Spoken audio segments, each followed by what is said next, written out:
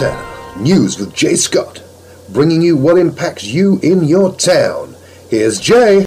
U.S. Interior Secretary Ryan Zinke will visit Montana next week and is expected to give final approval to a proposal to block new mining claims on the forested public lands just outside Yellowstone National Park. Zinke plans to sign documents and make a major announcement about conservation on Monday in the Paradise Valley. Zinke spokeswoman Heather Swift calls it an issue Zinke has been working on for years. Zinke is expected to sign the 20-year mineral withdrawal for lands in the Paradise Valley and Gardner Basin. The House Natural Resources Committee has approved a permanent withdrawal sponsored by Republican U.S. Representative Greg Gianforte, and the Senate Energy and Natural Resources Committee approved identical legislation from Democratic U.S. Senator Jon Tester on Tuesday. The proposal, approved last month by the U.S. Forest Service, would block new claims for gold, silver, and other minerals on 30,000 acres. The Forest Service says about 1.7 million people drove through the area last year, and withdrawing the land from new mining development would help protect wildlife and recreation. An Associated Press fact check has revealed Republican Senate candidate Matt Rosendale's charge that his Democratic opponent, Senator Jon Tester, refused to meet with Supreme Court nominee Brett Kavanaugh is false. Tester emails showed that Tester's staff attempted multiple times to set up a meeting, but could not agree with the White House on a date. The emails show Tester's staff tried for a meeting in late August and offered 3 possible dates, and representatives of Tester followed up with at least 8 other offers through mid-September seeking a meeting. The claim against Tester continues a Rosendale claim that Tester is hostile to the agenda of President Donald Trump. In fact, Trump has signed 20 bills written by Tester into law. A CQ and Politico analysis has found that Tester has voted with President Trump 52% of the time. Attorney General Tim Fox has asked the United States Supreme Court to reconsider a 2003 ruling that says it's unconstitutional to bring new criminal charges after a state's statute of limitations has expired.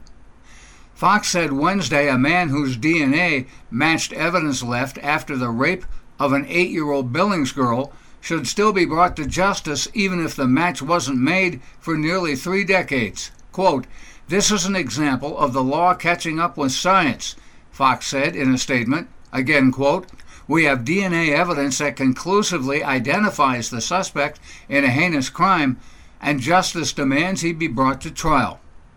Fox is appealing a Montana Supreme Court ruling that cited a U.S. Supreme Court 2003 decision that charges could not be filed against Ronald Dwight Tipton for the 1987 rape because the statute of limitations expired in 2001. The DNA evidence from the 1987 Montana rape was preserved, even though it did not get tested at the time. A 2002 test on the DNA exonerated a man who was convicted. However, the DNA wasn't matched to Tipton until 2014, when he was convicted on a drug charge and required to supply a DNA sample. If the U.S. Supreme Court accepts the case, oral arguments could be held in the spring. The University of Montana has received a $10 million contract to develop a new universal flu vaccine.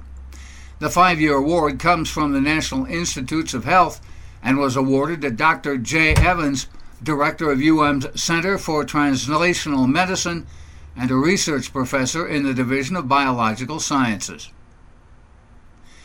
A group of Jamaicans has filed suit against a Montana ski and golf resort and a Georgia staffing agency, claiming they were robbed of tips and service charges while working there over the past year.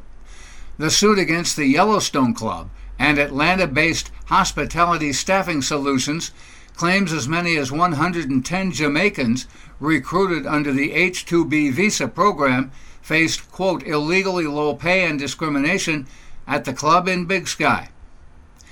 The lawsuit claims black Jamaicans did not receive service charges and tips, while non-black, non-Jamaican workers performing similar work did. A Yellowstone Club spokeswoman says the club is aware of the suit, but that the workers were never employed by the club. You may remember the Yellowstone Club. It was founded in 1997. It filed for bankruptcy in 2008. Founder Tim Blixseth was accused of pocketing much of a $375 million Credit Suisse loan to the resort, and later gave up control to his ex-wife during their 2008 divorce. After spending 14 months in jail for failing to reveal his assets, Blixseth and his creditors reached a $3 million settlement last January.